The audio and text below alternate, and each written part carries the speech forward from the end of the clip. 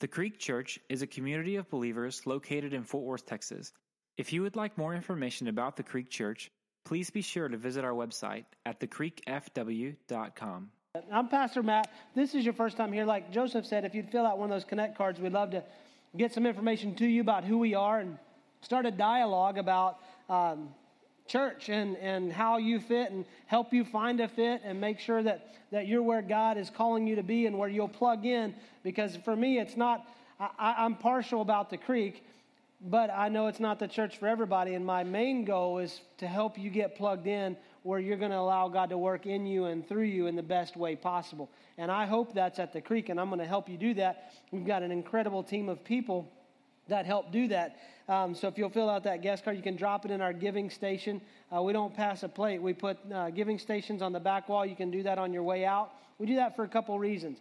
Number one, I believe God is sovereign over his plans, and I don't have to spend my time as a preacher begging you for money. I don't think that's necessary. I think as God works on your heart, that changes how we give. And so we put them in the back. I also believe that our giving is an act of worship.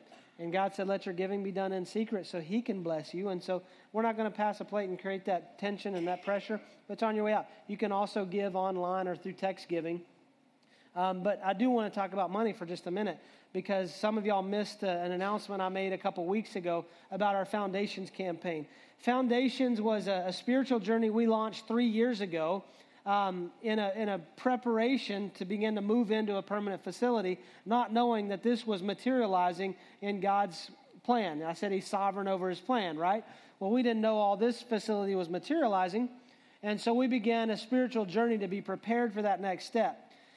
And in November of 2012, our Creek families pledged that over the next 3 years, they would be able to give $380,356 towards that permanent facility. Well, as of 2 weeks ago, what has come in is over $550,000. I mean, that is incredible. So, yeah. What's incredible about that is so many people joined that process along the way.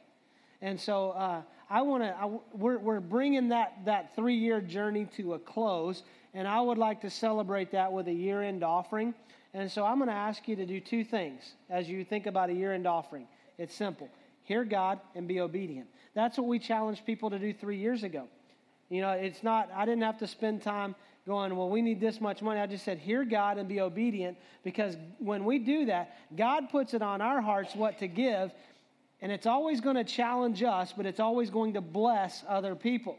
And so many of you, our church has grown by almost 50% since last November. We celebrated our 1-year anniversary last week. If you missed it, you missed out. It was awesome. So sorry it was so cold and we gave you popsicles, but let me teach you something about leadership. In leadership, you make the best decision you can with the information you have at the time you have it. And so we made a decision on Steel City Pops, and we had to roll with it. We didn't know the cold front was going to come in. It was going to be that cold. It's Texas, okay? I mean, it was freezing this morning. It could be 90 tomorrow. Who knows? But we celebrated 1 year. But in that 1 year, our church has grown by almost 50%. So here's what that means. It's not dollars for dollars. It's dollars for life change. So when we give, it's not that God says, hey, I need $1 so I can make this dollar do this. What God says is our money translates to ministry. So in the last year, we've seen more marriages reconciled. Those marriages that were on the rocks, that God's able to come in and do something. We've walked with people through divorce, that we've seen God bring healing through broken relationships. We've seen kids completely turn their life around and submit everything to Jesus in a relationship with him. And we've seen people give up things. We've seen people start new things for Christ. We've seen salvations. We've seen baptisms. All of these things are a result of a faithfulness in being obedient to God, in hearing and being obedient. So I want to thank you for your generosity in that. What I love about our campaign and what God's been able to do in and through our church community is translate money to ministry. Because the last thing I wanted to do, I told you this 3 years ago, those of you who were here, I don't want to be in a situation where we're trying to spend all of our money paying for a facility. I don't think that's healthy ministry. what this Foundations campaign has allowed us to do is we do have a mortgage. Most of us have a mortgage on our house. We have a mortgage on this facility. But we were able to put over $500,000 cash into this facility. So the bulk of our money goes to ministry, not to facility. And I'm grateful for that. Thank you for that. I think that is something worth clapping about, because you know what? When I say our mission is to glorify God through lives changed by the gospel, let me tell you something. The gospel has become more tangible and more real in my own life in the last year. And I'm grateful for that process, because I'm able to give God more glory in that. So that's that. I just wanted you to be up on that. If you have any questions about that, you can ask me, email me, anything like that. I love sharing all kinds of stuff with you.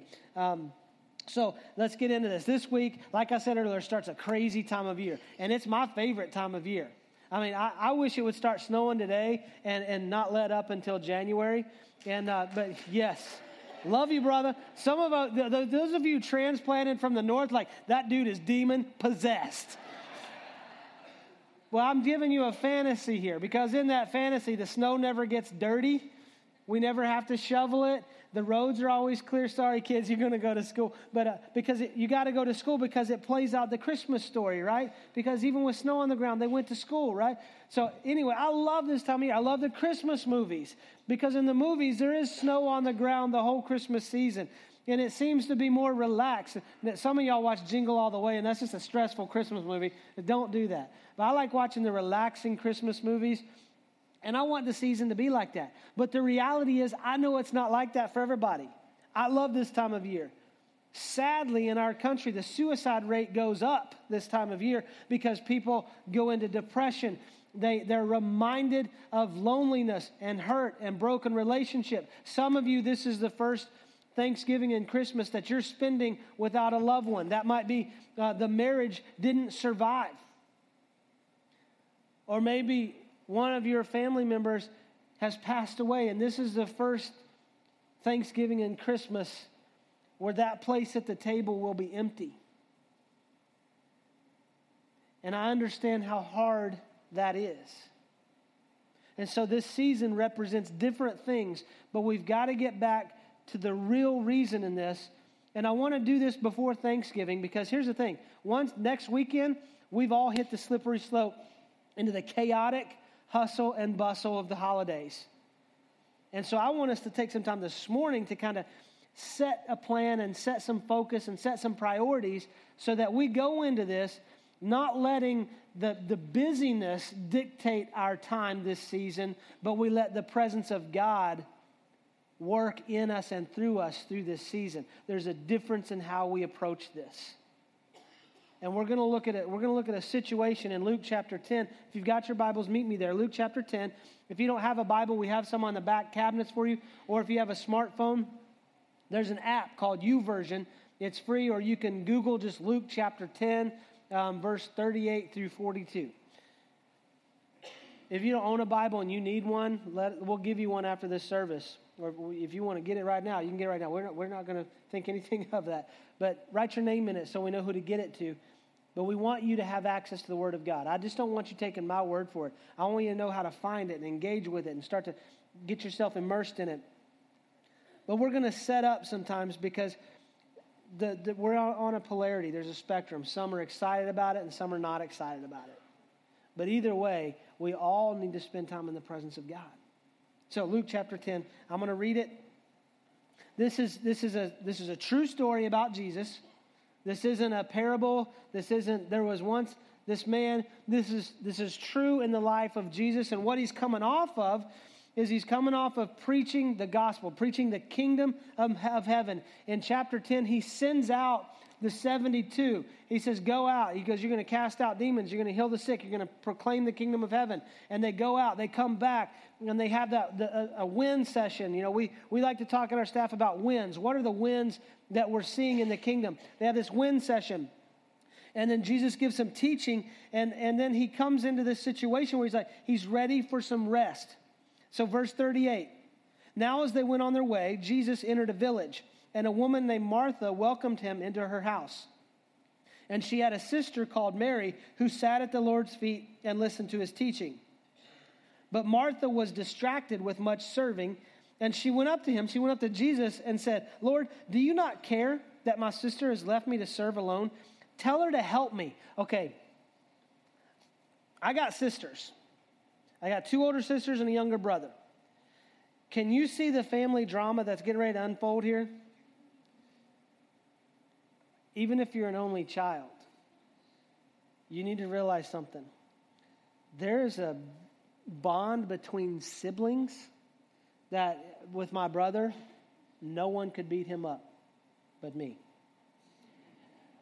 My sisters, fighting was a whole new level with girls. I'm telling you, man, they play these mind tricks. I think they were Jedis. They play these.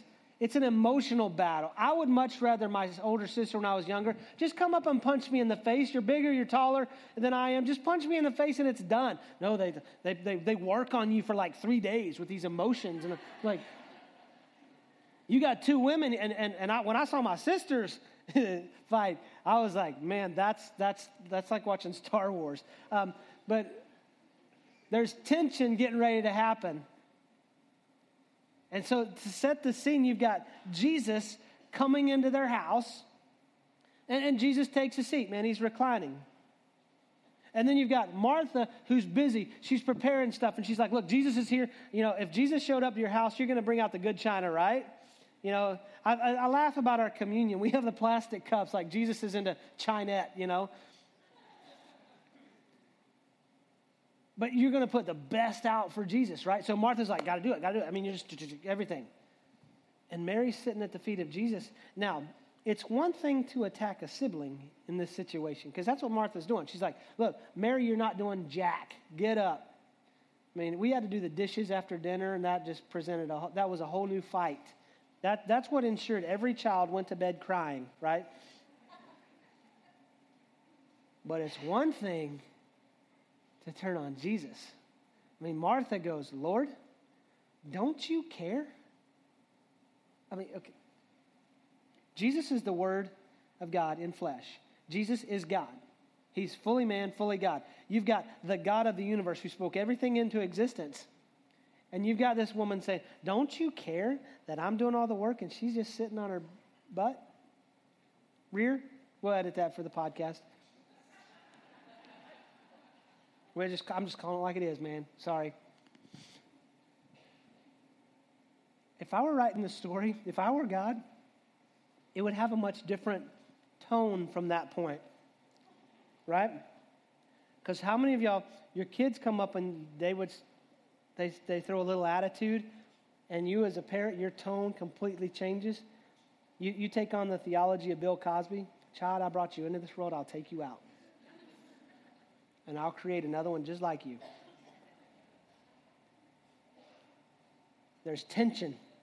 I want you to feel that. Some of you are getting ready to go sit around tables this season, and there's going to be tension, right? You're going to be like, I don't know if I should say that, or I want to say this, or how do I have to behave? And if you're married, and then the tension exists on his side, and you're coming in at ladies, and that's just so fun. And then vice versa for the guys. For us guys, we're just like, man, whatever. It does affect us. If this is your first year married and you're splitting that Thanksgiving and Christmas, trying to figure out, there's tension. And we've got to understand this situation. And then Jesus, he deals with Martha. He says, the Lord answered. Jesus answered her, Martha, Martha, you're anxious and troubled about many things, but one thing is necessary. Mary has chosen the good portion, which will not be taken away from her.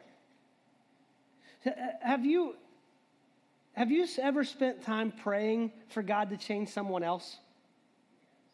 And we all have. I mean, it's human nature. And I know as I've started into this sibling tension and family tension and holiday tension and relational tension, your mind has started thinking, I know who needs to be here. And you're looking around like, is she here? Is he here? Maybe they were here first service. Please, Lord, let them have been here first service. Let me tell you what happens. We see it as an example here. When we go to God, God changed that person. What happens? Jesus is going to talk to us. So I want to challenge you this morning. Don't be thinking about who else needs to hear this message. Matter of fact, I'm going to pray for us right now, and I want you to pray and say, God, talk to me. Father, we thank you for your word. Thank you for the truth of your word. Thank you for your love and your grace and your caring attitude towards us. I just ask that right now, through the power of the Holy Spirit and your presence in this place, that you open our ears and our hearts and our minds so that we hear from you about us. We all have people, God, that we're praying for, and there are people in our lives that are challenges to us that we pray that you change their heart. But God, we ask in this time that you speak to our heart so that we can focus on your presence. In Jesus' name, amen. When we think about this season, when I think about this season, the reality is it's not about the trees and the presents and the turkey and the food and the Christmas parties and trying to go here and trying to do this and going to look at lights and getting the kids this and trying to find the right gift for this person. It all goes back to the first Christmas. That on that night, God became flesh and made his dwelling among man.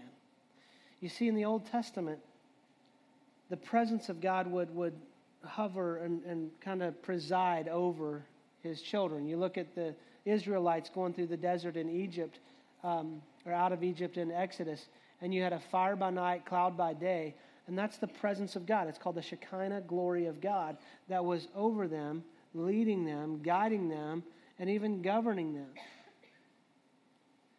On that first Christmas night, God makes it personal. He says, not only, I'm no longer going to dwell over you, I'm going to dwell with you. One of the names for Jesus is Emmanuel, God with us. The presence of God coming to earth. And I want to call us to that whole season, and I want us to start this week with thanksgiving for that, and thanksgiving for all that God has done in us and through us.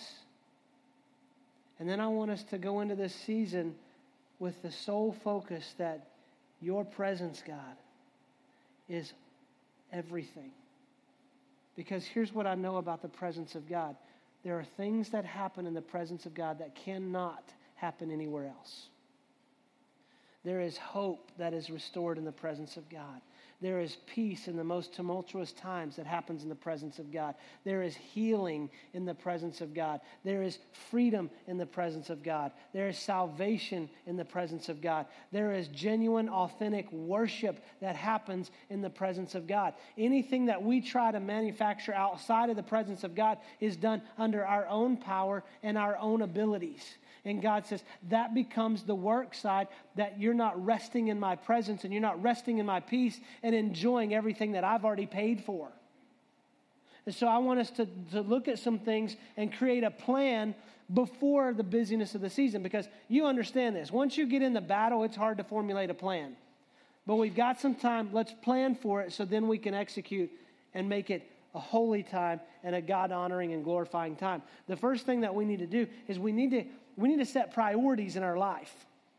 We all prioritize everything in our life. Now, you type A's do this better than anybody else on the planet, because you love the list and the priority list. You like the checklist. You get incredible satisfaction out of writing out your list and then doing what? Checking it off. Oh, my goodness. And here's what I know. You type A's. If that thing is not on your list and you do it, what do? You add it to the list just so you can check it off.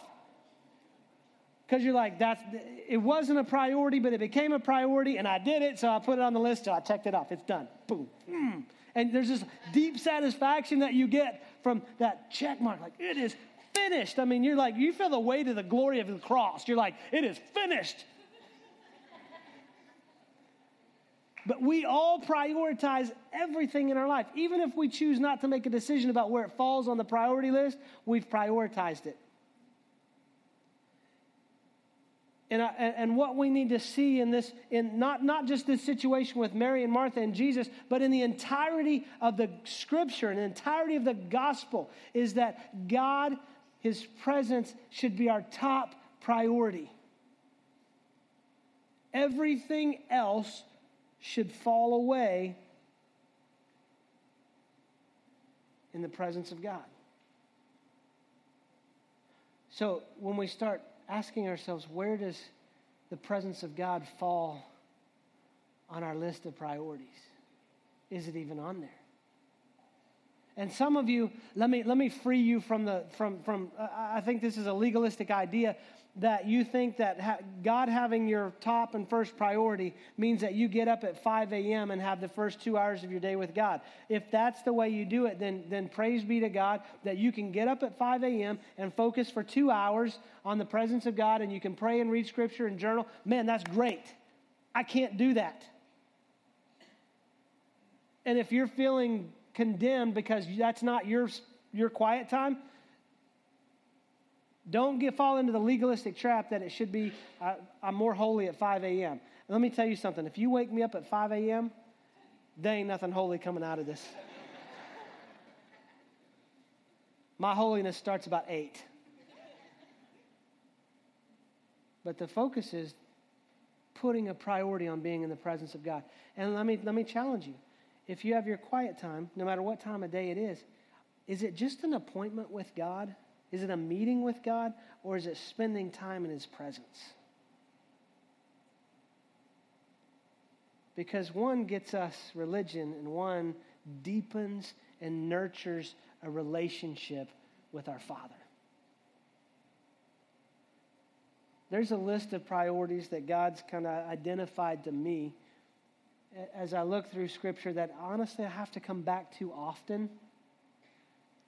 And it's God first, then Heather, then my daughters, my son-in-law, then it's my friends, and then it's my work. And that doesn't mean like, if tomorrow my friends want to do something, I don't play golf, but if they want to do something, then that prioritizes above work. No, I'm talking in a relational sense. And understand this, because I'm a pastor, I can't get work in God in the same one. Let me tell you, the best thing for our community and for the Creek is when God is my top priority. When He's feeding me, then I can feed you. I can't be a malnourished shepherd. Otherwise, I'm just trying to regurgitate information, not preaching transformation.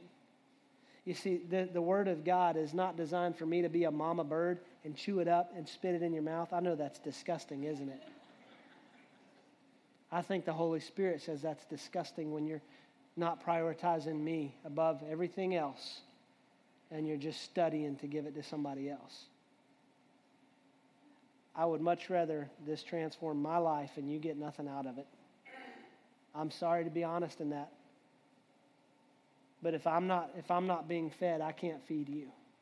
If I'm not being led by the Holy Spirit, I can't lead you. So God is my top priority. So God should get the first and the best of my attention throughout the day. Throughout everything I do, I put a priority on it. You know, it's funny that Jesus, when He talked to Martha about Mary, He didn't blast Martha. He didn't just say, He wasn't like the old knight in number 3, Indiana Jones and the Last Crusade. Like, you chose poorly, Martha. What He's saying is Mary chose the better portion. It's this whole idea we talked a couple weeks ago about good versus best. Like, serving God is a good thing, right? I think we can all agree on that. But He's saying in this situation, Mary chose the best thing. It's good versus best based on the priority of what was going on. You've got the presence of God. Jesus is there. He's like, look, I know that you're anxious and distracted about these things. When our priorities get out of whack, we get anxious. We start to get stressed out. We start to move out of balance. But what I've learned is when my priorities are in order and I'm giving God the first and the best, I mean, this whole idea of the first fruits, we see it tied to money throughout Scripture because God says, look, if I'm your priority and I get your first and best, then everything else can be blessed and everything can be holy. When God gets the first and the best of my attention and my affection and my love, then my love, affection, and attention to my wife can be holy and blessed. My love, affection, and attention to my kids can be blessed. My love, affection, and attention to my friends, my love, affection, and attention to my job can be blessed and holy. And it just works together that way. But we start to get distracted. I mean, Jesus said, Martha, you are distracted about many things. Here's part of our plan. We need to identify the distractions that keep us from the important things in life.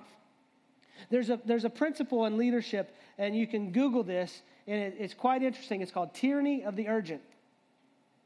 And what that means is most of us, when you read the material, most of us spend our life, whether in our work situation or our home situation, most of the time, it's our entirety of life. We spend our time chasing the things that have become urgent, and we miss what's important. This Christmas season, you start chasing the urgent things like, I got to find this gift, or we've got to figure out how to carve out this night to be able to go to this party. And you find yourselves in the urgent and miss the important. What Jesus is saying to Martha is, look, you're getting caught up in the urgency of thinking I need food and I'm trying to feed you. Yeah, our women's dinner. Ladies, I know that your life is crazy. And we don't do a women's dinner just to be another thing for you to try to have to do. We want it to be an important thing so that you get fed. I love serving in that. I sneak in the back during the preaching because my wife is preaching, and she can call the fire down. She is an incredible preacher. I try to get her to preach on Sunday. She goes, I'm not doing that. So I sneak in and watch my baby preach on the women's dinner. And I can tell you, we don't do that just to have another thing on a church calendar. Like, well, churches should be busy all the time. I think churches chase too much urgency and miss the important. So we've got to understand that there are distractions in our life that cause us to miss the presence of God. Moms, if you've got young kids, your quiet time is probably done in about 3 to 5 minute snippets, right? I mean, just the time you get in the presence of God and you just feel God speaking to you, Mom, I'm done. Some of y'all get that. 3 to 5 minute snippets, right?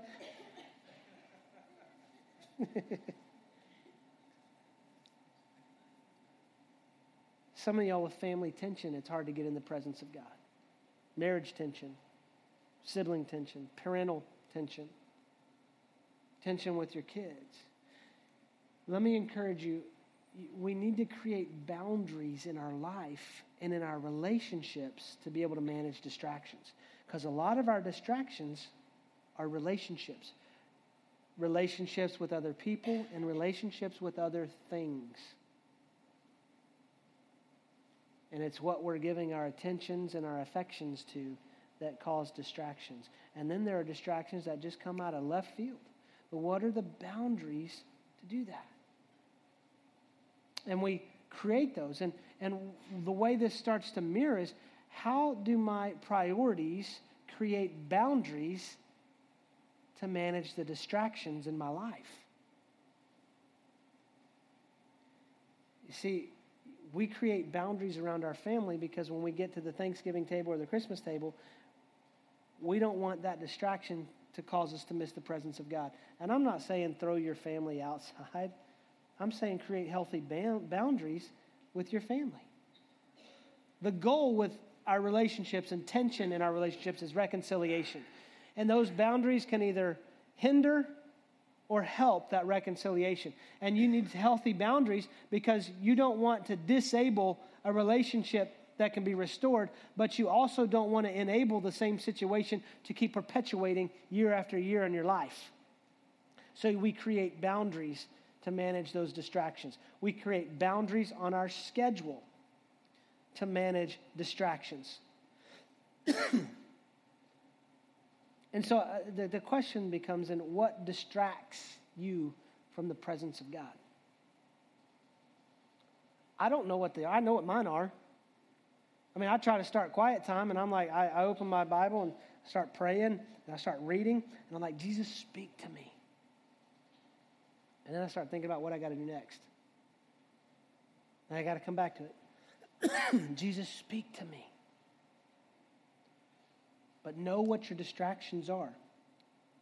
And the third thing, the last thing, is we need to have balance in the activities we engage in. A life out of balance is a scary thing. You ever have a wheel on your car out of balance? Ladies, let me explain to you what that might mean. Because if you're like our household, my car's shaking. And so I take it in, and I get the tires balanced. But it's incredible. You've got about a 5,000-pound vehicle, and it has these little weights on the inside of the rims, and they're about the size of a quarter. Now, what's the craziest thing to me is how something the size of a quarter can make 5,000 pounds of machinery feel like it's falling apart on the highway. A couple of years ago in my truck, I'm driving down the road, and literally I'm doing like 55, 60 miles an hour, and the steering wheel's doing this. Now, when you hit the brakes, it got real fun because it went like this.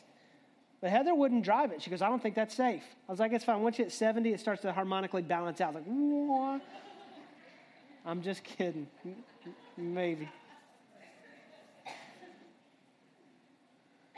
So I take it in and I get it balanced. Heather didn't want to be in that vehicle. That's not safe. It's amazing to me how the smallest things in our life can make our entire life shaky. And balance is vital. And when we look at this situation, when we look at this balancing Martha and Mary, I think the balance is that we should work like Martha and worship like Mary, but understand that we have to live in balance with that. I mean, that one of the things we do at the Creek, one of the main reasons we do 2 services is because early on when we had 1 service, we noticed that people would either work and miss worship, or they would worship and miss an opportunity to serve. So the 2 services, we want you to be able to serve and sit. We want you to be able to work and worship. And that's healthy. That balance is vital to the body of Christ. Now, I want to caution you in this, because when you do either one, they each have a detriment. That if we spend all of our time working for Christ and serving, it's like there's water going out, but there's nothing coming in. So you've got a dam that's creating a blockage for the inflow, and everything's going out. And what tends to happen in those situations is we become dried up, we get burnt out. You ever experienced that? If you got any background in church, you know what I'm talking about. The other side is if all we do is sit and worship in the presence of God, then we've got all this coming in, but nothing going out, and there's a tendency for that to get stagnant and toxic. You ever experienced that in church? The health is in the balance. And let me just caution you, because some of you are in a trap right now as your mind is here and I'm here, because you're thinking, well, am I more like Mary and I need to be more like Martha? Is that what you're saying? Or am I more like Martha and I need to be more like Mary? Now let me call your attention to who else is in this story. Who else is in this living room? And it's Jesus. I'm not telling you to be more like Mary, and I'm not telling you to be more like Jesus or Martha. I'm telling you to be more like Jesus, who is the example of this balance. You see, Jesus said, I came to serve, not to be served. his greatest act of service was laying his life on the cross and giving up his life as a ransom for us. And that through that act of service and sacrifice, we get the gospel, the good news, the greatest news the world has ever heard, so that we find our identity in him to serve like Christ. Because when we are in Christ, Scripture doesn't tell me that the verse that Joseph read earlier, for those who are called according to his purpose and those who are called in his likeness. Nowhere in Scripture do I see that when I become a Christian and the Holy Spirit starts working on my life, that he's trying to make me to look more like Mary. And I can't find the verse that says he's trying to make me look more like Martha. It says he's trying to conform me into the image of his Son, Jesus Christ. So when I serve, I should serve like Jesus. But Jesus also had balance. He also was the chief worshiper. Where after times of great victory and great stress, he secluded himself to spend time with the Father. After the feeding of thousands of people, Jesus puts his disciples in a boat, says, you guys go ahead, and he goes up on a mountaintop by himself to spend time with the Father. So if what you get out of this today is as we are going into a crazy season, whether you love it or you don't, I'm challenging you that in your plan to experience peace and joy is this. To know peace, you have to know Jesus. To be transformed by peace, we have to be in the presence of peace. So don't walk out of here with another thing going, man, I got to work more, or I don't worship enough. Walk out of here with your heart feeling the rest and the presence of God, saying, Jesus, make me look more like you every second I'm alive. And make that transformation exponential this Christmas season. Because what an unbelieving world desperately needs to see is not Martha's and not Mary's, but they need to see Jesus. So, happy Thanksgiving and Merry Christmas. And may the peace of Christ rule and reign in your hearts and in your minds this entire season and beyond. Let's pray. Father, thank you for your word. Thank you that it is life to dry bones. Thank you that it is water that nourishes a thirsty soul. And Father, I just ask you, keep us from the conviction of the enemy that tells us that we need to look more like Mary or look more like Martha. Help us to put that aside, that what you are speaking to us today is I want you to be more like my Son, Jesus, who could face the hectic schedules with crowds pulling him in so many directions, who could fight the major battles, overcoming sin and death, the grave, the enemy, and hell. That it's through his power that we find peace. It's through his power that we're drawn into the presence of our good, good Father. So I ask you that as we leave here, let us leave refreshed and challenged to spend more time in your presence, so your presence determines what we do.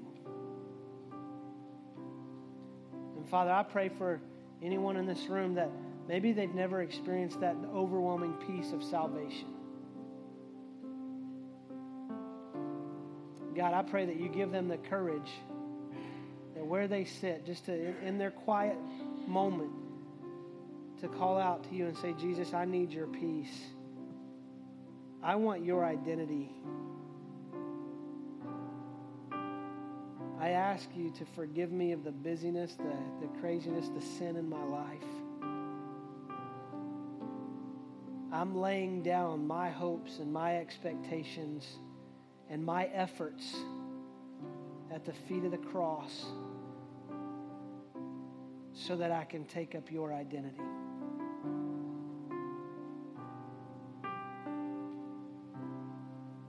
I just want to challenge you, if that's your prayer this morning, if you've never invited the peace and presence and salvation of God into your life, and you spent your life trying to be someone else other than let Jesus shape your identity, I want to challenge you that after this, come talk to our prayer team at the front. There's going to be people walking out. You can come up. Our altars are open for any type of prayer you need. But if that's your decision today, I want you to come and talk to them, because here's what I know. The seed can fall on good soil, but the seed also falls on rocky soil.